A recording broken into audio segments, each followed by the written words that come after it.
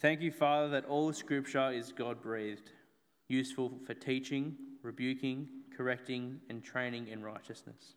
Open our hearts to receive your word, that we may know you better and be thoroughly equipped for every good work through your Son, Jesus Christ, our Lord. Amen. 2 Peter 3, 1-13. Dear friends, this is now my second you to recall the words spoken in the past by the holy prophets and the command given by our Lord and Saviour through your apostles. Above all, you must understand that in the last days scoffers will come, scoffing and following their own evil desires. They will say, "Where is this coming he promised? Ever since our ancestors died, everything goes on as it has since the beginning of creation." But they deliberately forget that long ago, by God's word, the heavens came into being and the earth was formed out of water and by water. By these waters also, the world of that time was deluged and destroyed. By the same word, the present heavens and earth are reserved for fire, being kept for the day of judgment and destruction of the ungodly. But do not forget this one thing, dear friends. With the Lord, a day is like 1,000 years, and 1,000 years are like a day. The Lord is not slow in keeping his promise, as some understand slowness. Instead, he is patient with you, not wanting anyone to perish, but everyone to come to repentance. But the day of the Lord will come like a thief. The heavens will disappear with a roar. The elements will be destroyed by fire, and the earth and everything done in it will be laid bare. Since everything will be destroyed in this way, what kind of people ought you to be? You ought to live holy and godly lives as you look forward to the day of God and speed its coming. That day will bring about the destruction of the heavens by fire, and the elements will melt into the heat. But in keeping with his promise, we are looking forward to a new heaven and a new earth where righteousness dwells. Now please flick over to Revelation 21. Then I saw a new heaven and a new earth, for the first heaven and the first earth had passed away, and there was no longer any sea. I saw the holy city, the new Jerusalem, coming down out of heaven from God, prepared as a bride, beautifully dressed for her husband. And I heard a loud voice from the throne saying, "Look, God's dwelling place is now among the people, and he will dwell with them. They will be his people, and God himself will be with them and be their God. He will wipe every tear from their eyes. There will be no death or mourning or crying or pain, for the old order of things had passed away." He who was seated on the throne said, "I am making everything new." Then he said, "Write this down, for these words are trustworthy and true." He said to me, "It is done. I am the Alpha and the Omega, the beginning and the end. To the thirsty I will give water without cost from the spring of the water of life. Those who are victorious will inherit all this, and I will be their God, and they will be my children. But the cowardly, the unbelieving, the vile, the murderers, the sexually immoral, all those who practice magic arts, the idolaters, and all liars, they will be consigned to the fiery lake of burning sulfur. This is the second death." Let me lead us briefly in prayer. Come to big picture of God's word tonight. Let's pray. Heavenly Father, we thank and praise you that you speak to us in the Holy Scriptures for our good. We pray that tonight, as we consider what your word has to say about the time we live in and the time we are soon to live in, that you would open our hearts and eyes by the power of your Spirit at work within us to the truth and enable us to become more like our Lord and Saviour Jesus, in whose name we pray. Amen. Oh, good. I got the power. Brothers and sisters, a problem that can often plague Christians, especially I might say in the first world like ours, is a problem of what I call the fluffy future fail. It goes like this. We know that in the future, Jesus will return to judge the living and the dead, and then we'll go to heaven where everything will be perfect. But the details of that great future can be kind of scatty a lot of the time. So it just kind of stays in that fluffy out there category, pie in the sky when you die kind of vibe. And because that great future is relegated to the fuzzy, fluffy, not too well-defined box, it doesn't affect our day-to-day thinking and decisions very much, if at all. For many Christians, life has a predictable shape. Of course, there's church and growth group and the ongoing struggle with prayer and Bible reading. And apart from that, it's, well, you go to school or uni or TAFE and you work and you try to own a house and you put your kids through school and you make sure you have a decent retirement. And, because you're a Christian, when you die, you'll go to heaven. Your ultimate destination is certainly a happy ending, but it's one that remains largely undefined or not very much thought of. And because it's largely undefined, it has very little actual bearing on your life in the here and now, other than it operates like a really, really good insurance policy. The fix to the fluffy future fail is to consider what the Bible teaches us about eschatology. There's a big word for the week to use in a sentence. Eschatology. Eschatology.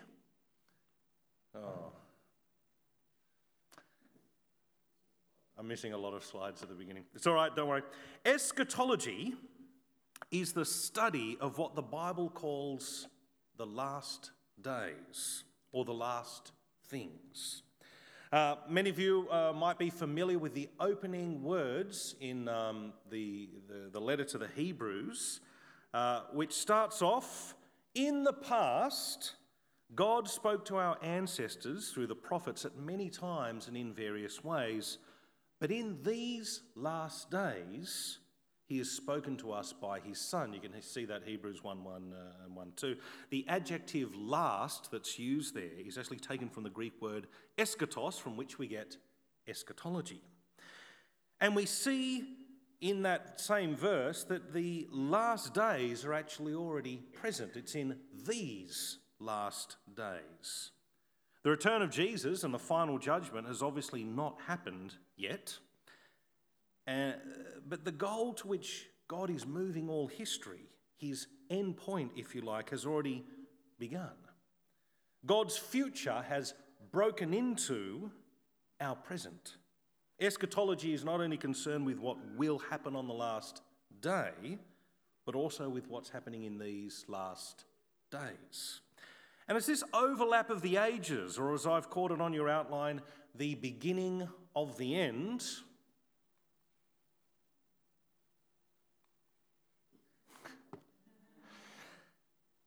that we're now going to start to see, that we're now going to start to see how the Bible defluffies the future and actually enables us to live in these last days in the light of the last day.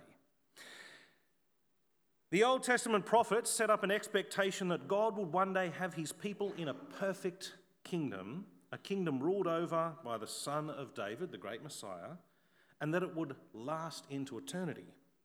When Jesus preached the gospel, the first thing he said was, and I'm quoting from Mark 1:15, "The time has come, the kingdom of God has come near, repent and believe the good news."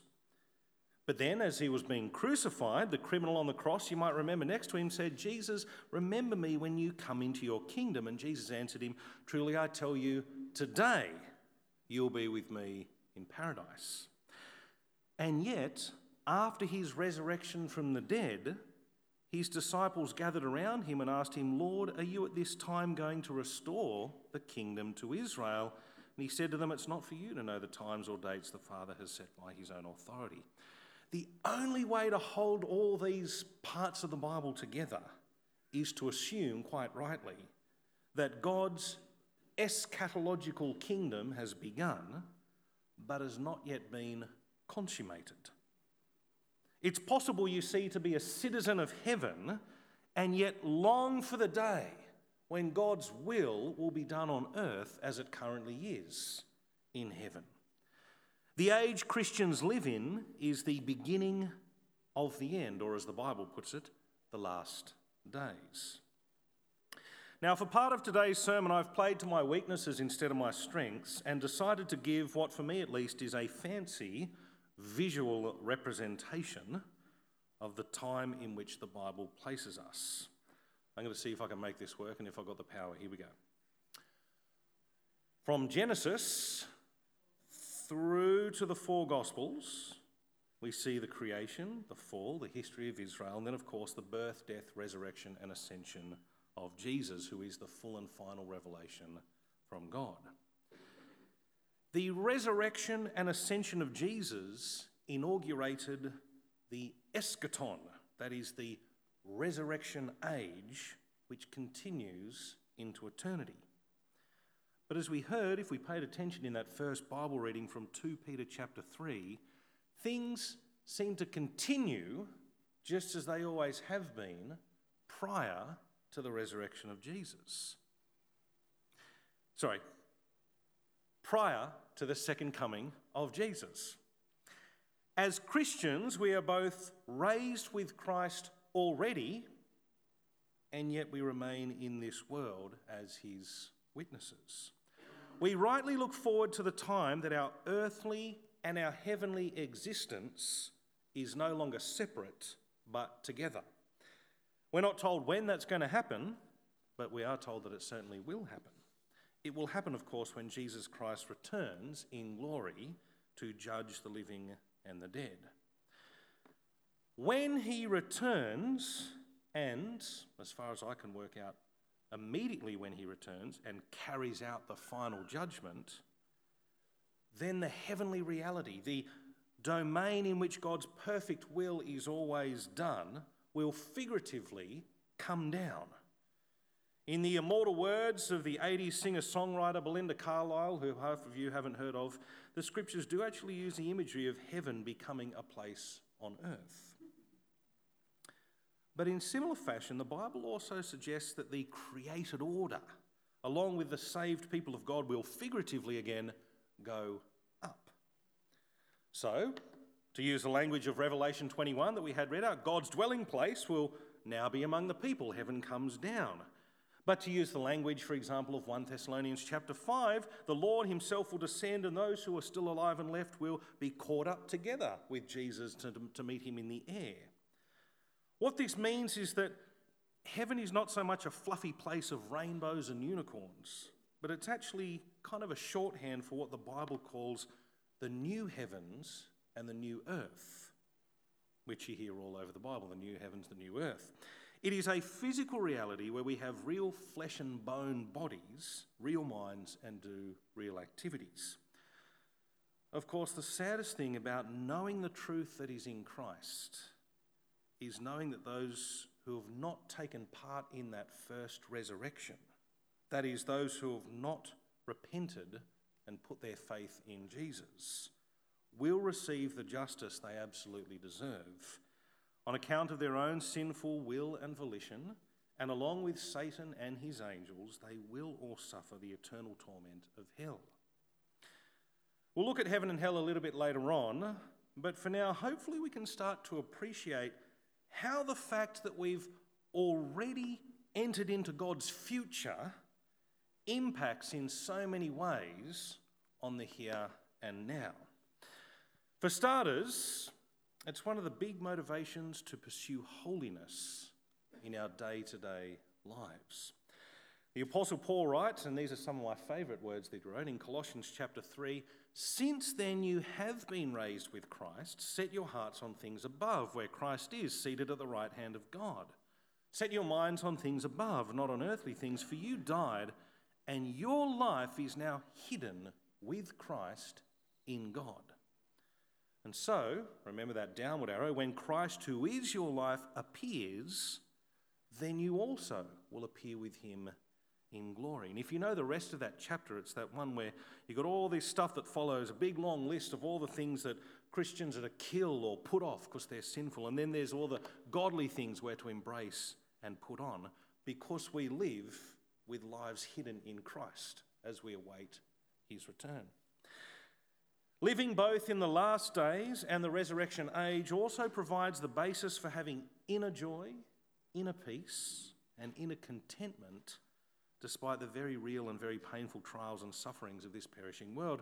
For example, and I'm going to guess this is probably a favourite passage for many people, what Paul writes in Philippians chapter 4, "Rejoice in the Lord always."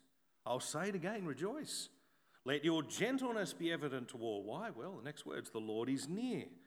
And do not be anxious about anything, but in every situation, by prayer and petition with thanksgiving, present your requests to God.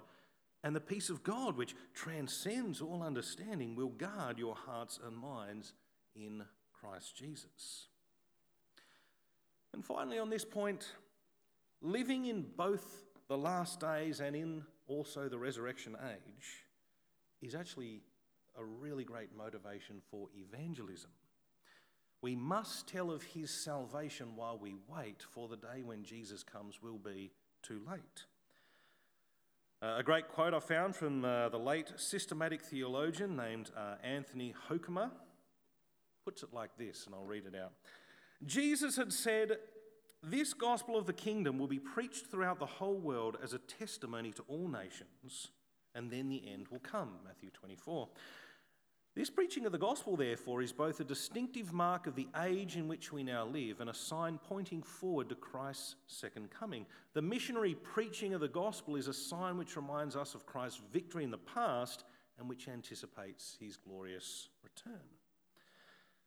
So, brothers and sisters, I declare to you that every effort you make toward holiness, every prayer, every time you do something to nourish your spiritual life, every effort you put into killing your sinful thoughts, words and deeds, and every effort at telling others the gospel, do invite people to Easter.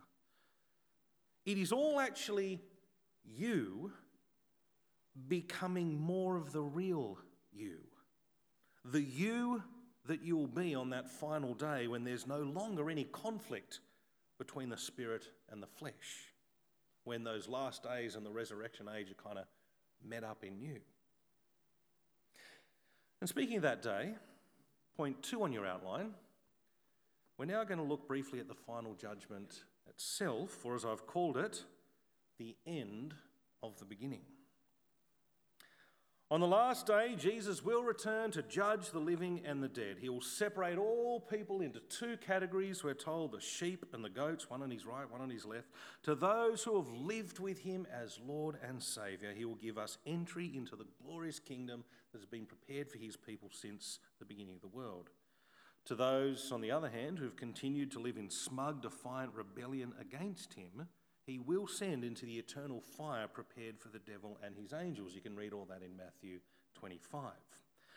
The Bible has a lot to say about the final judgment, but 2 things in particular seem to get more airtime than most other things when it comes to judgment. They are, firstly, the rightness, the absolute goodness of justice in that final judgment. And secondly, the suddenness or the unexpectedness of that final judgment. We'll start briefly by considering the rightness of what Jesus is soon to do.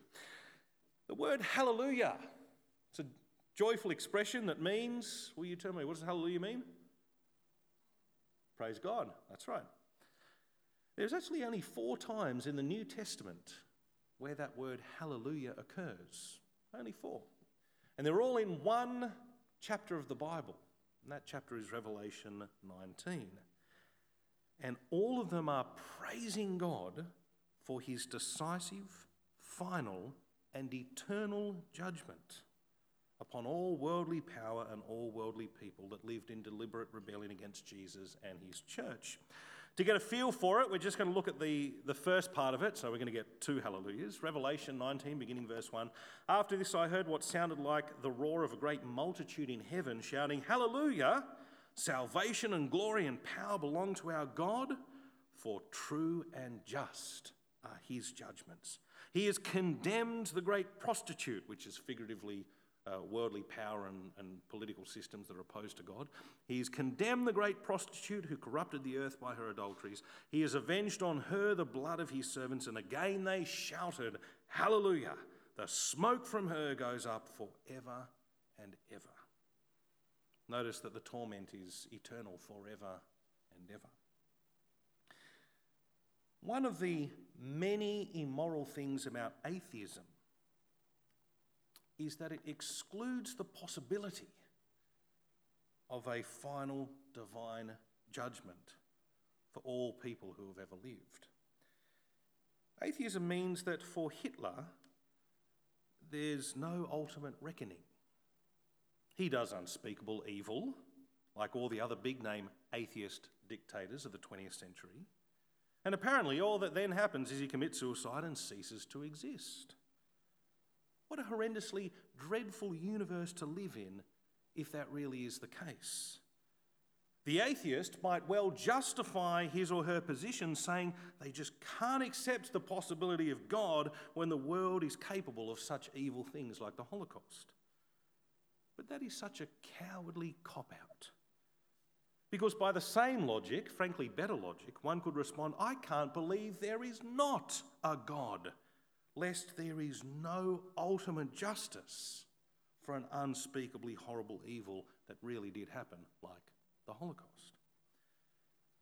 That the true and living God will deliver ultimate justice on the last day is one of the biggest reasons to shout with joy, hallelujah.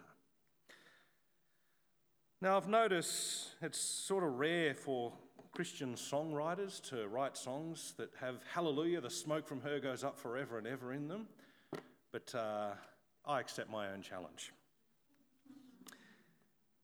Now, the reality of that final judgment, that it is absolutely perfect, right, just and good, does not mean that we don't also, at least in the present, have tremendous sadness on account of the reality that there will be many who enter that eternal fire.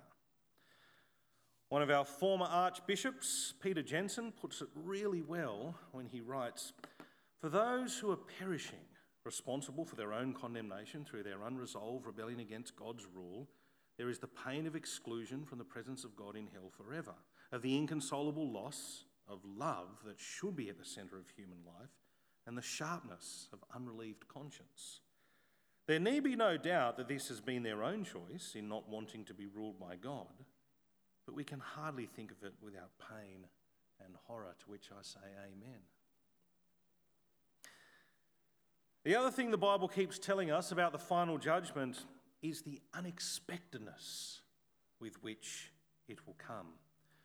One of the most common illustrations that Jesus himself taught, and you could probably shout this one out, about the final judgment is that it's going to come like a thief in the night, i.e. you don't know when, unexpected, sudden. The moment somebody tells you they've calculated the day or even the period of time, other than in the last days, that Jesus will return, is the moment you know that that someone has not believed the clear teaching of the Scriptures. No one knows the day or the hour. And our job is not to calculate the secret things of God as if we could anyway. Our job is to remain vigilant and ready. We're to stay sober and alert, to not get too comfortable with the ways of this perishing world. Even though, as we saw in that reading from 2 Peter, we could get the impression that things just go on and on the way they always have, we're to remember that, well, that's what people in the days of Noah thought, until it was too late. The flood came, took them by surprise. I've got to tell you guys, one of the simplest, but I reckon most effective ways that I remember learning about the suddenness of the last day was by a preacher who illustrated it in such a way it gave a lasting impression. This preacher said, when Jesus returns, it's going to be so sudden, it's like bang, like that. And I never forgot it. And now I hope you'll never forget it too. Brothers and sisters, every time you gather with other believers under the Word of God, you're doing what our loving Heavenly Father says is a great way to remain ready for that last day. The bang might make you startled, but it won't make you surprised because you'll have kept yourself ready. The person who sees no need of serious church commitment is the person for whom the last day could well, in the end, come as a dreadful shock. That brings us to our third and final point: what happens beyond the last day? In other words, I guess you could say, what is heaven and hell actually like? Well, given that heaven, I think, is really sort of shorthand for something like the new heavens and the new earth under God's perfect eternal rule, and that hell is kind of shorthand for eternal destruction, lake of fire, outer darkness, second death as a result of God's perfect justice on unbelievers. Perhaps a more biblically informed way about thinking of each of these eternal destinations is with something like renewal and torment. Relative to other things God has revealed, there is less about the details of heaven and hell in the Scriptures. At one level, that has to be the case because we're dealing with realities beyond the scope of our experience in a fallen, time-bound existence. But there is certainly more than enough to deeply impress upon us the absolute horror and torment of hell and the absolute wonder and paradise of heaven. I'll deal with hell first so we can at least end on something that's sort of more positive. You might remember in his great speech to all the philosophers assembled in the Areopagus, Paul in Acts chapter 17 said that God made us all and placed us all in the time and context we're all in, and that he did this so that we would seek him and perhaps reach out for him and find him, though he's not far from any one of us. One of my favourite Puritans, a guy named Thomas Boston, I think does great justice to this teaching when he expands on it by saying, man naturally desires to be happy, being conscious to himself that he is not self-sufficient. He has ever a desire of something outside himself to make him happy. And the soul being, by its natural make and constitution, capable of enjoying God and nothing else being commensurable to its desires, it can never have true and solid rest till it finds rest in the enjoyment of God. Basically, yes, we were designed to find our satisfaction in God. So, what does it look like when we persistently reject our purpose and when God gives us over to our rebelliousness for all eternity? Well, Boston continues with the dreadful, but I think very logical conclusion. He says, now, while the wicked are on earth, they seek their satisfaction in the creature, not the creator, but in the creature. And when one fails, they go to another. Thus they spend their time in the world deceiving their own souls with vain hopes. But in hell, all comfort in the creature's failing, they shall be totally and finally separated from God and see that they have thus lost him. So the doors of earth and heaven both are shut against them at once. This will create them unspeakable anguish, while they shall live under an eternal gnawing of hunger after happiness, which they certainly know shall never be in the least measure satisfied, all doors being closed on them. Who then can imagine how this separation from God shall cut the damned to the heart? How they will roar and rage under it, and how it will sting and gnaw them through the ages of eternity. No wonder Jesus himself uses the imagery of things like outer darkness, unquenchable fire, everlasting destruction, to speak of what it will be like for sinners to deservingly suffer body and soul the wrath of the God that they have despised. The idea that Satan is sort of ruling over hell is, of course, thoroughly stupid and unbiblical. Jesus, obviously, is the one that rules over hell. The lake of unquenchable fire was actually designed for Satan to suffer in, and, of course, all those who have followed him, which is anyone and everyone who hasn't put their faith in Christ. The idea that sinners in hell will at least be with all their friends foolishly assumes that friendship is possible in the absence of God's goodness, which of course it's not.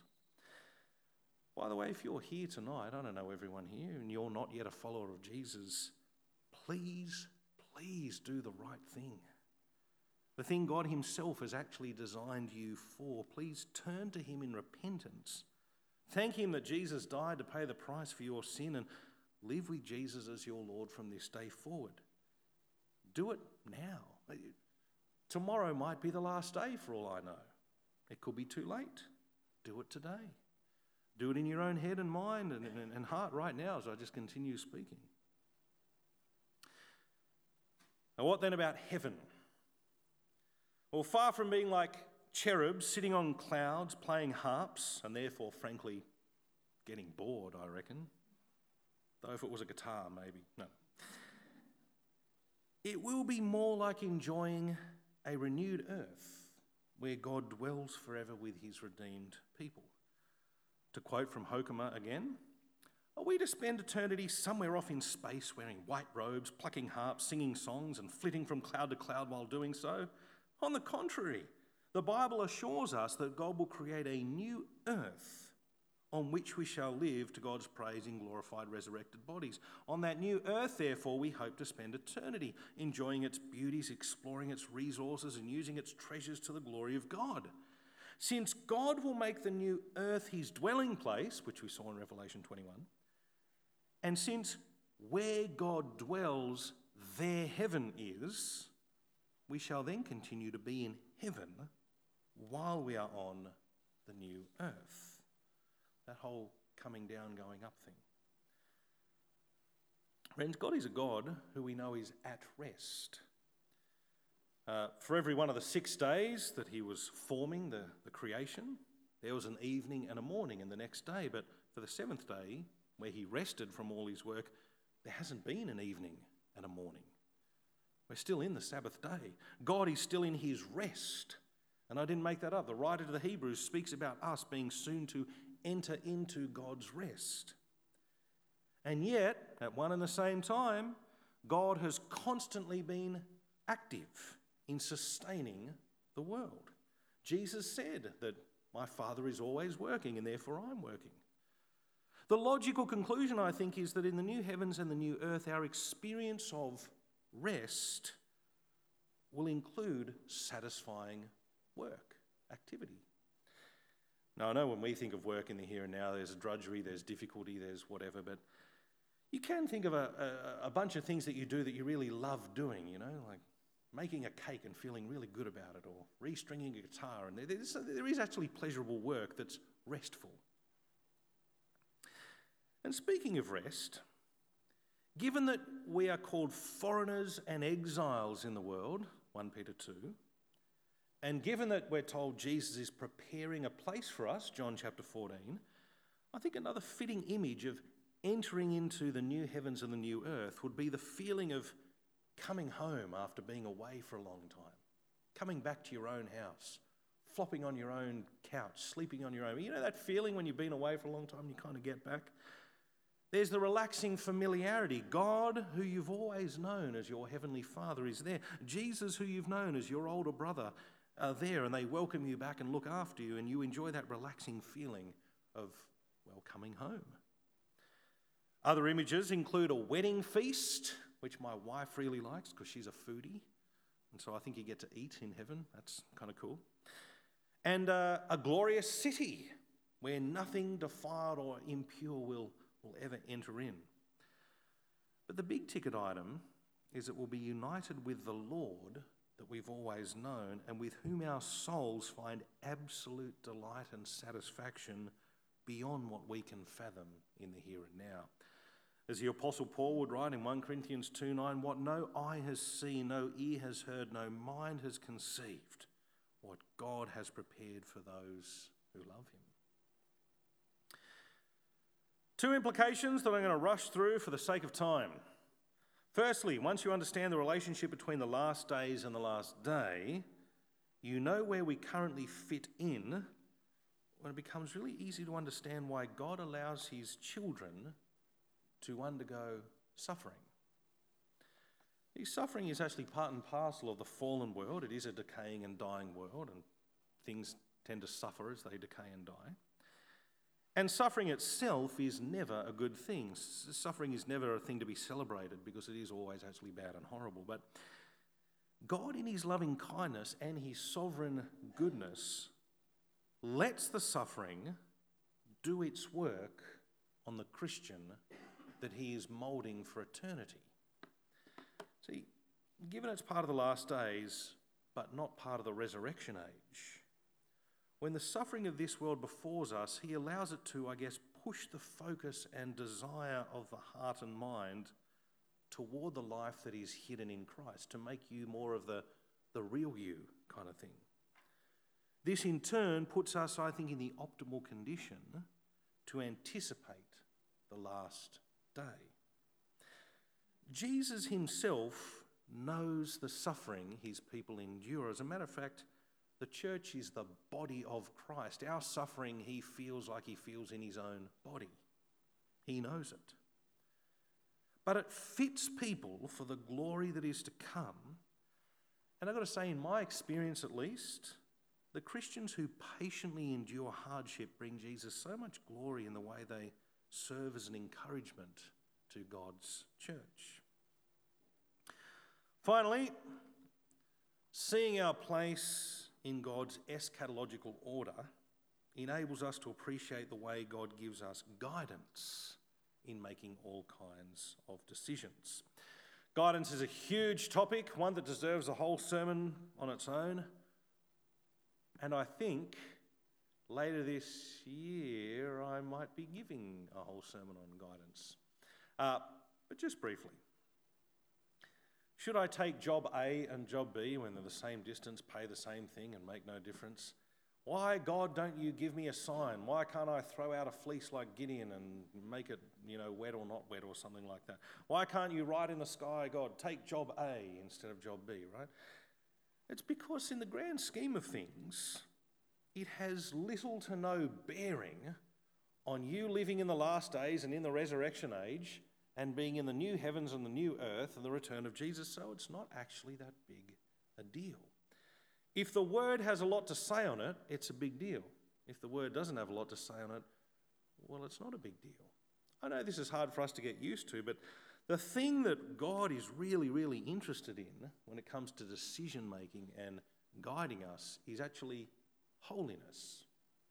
The Apostle Paul writes it in 1 Thessalonians, God's will for your life is that you should be sanctified, literally made holy.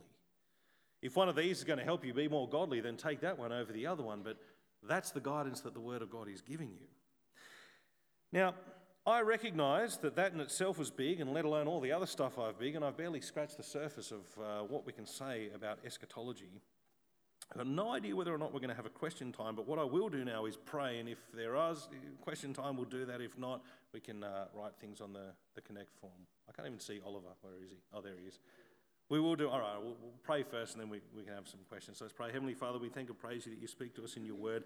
You tell us about the time we live in and what must soon take place. We thank you for the wonder it is to know that our lives are currently hidden with Christ in God, and when he returns, we'll appear with him in glory. Thank you, therefore, that nothing we do to increase our holiness and obedience is ever wasted. Nothing we do to love and serve you and neighbour as self is ever going to be regretted. Heavenly Father, I pray for anyone here who as yet has not experienced the first resurrection, does not yet know Jesus as Lord and Saviour, that before it's too late, you grant them the gift of repentance and faith, that they will turn and live no longer for self and world, but live for the one who truly is Lord of both self and world, namely Jesus. That they would stand firm in the faith both now and on the last day. And we ask these things in Jesus' name. Amen.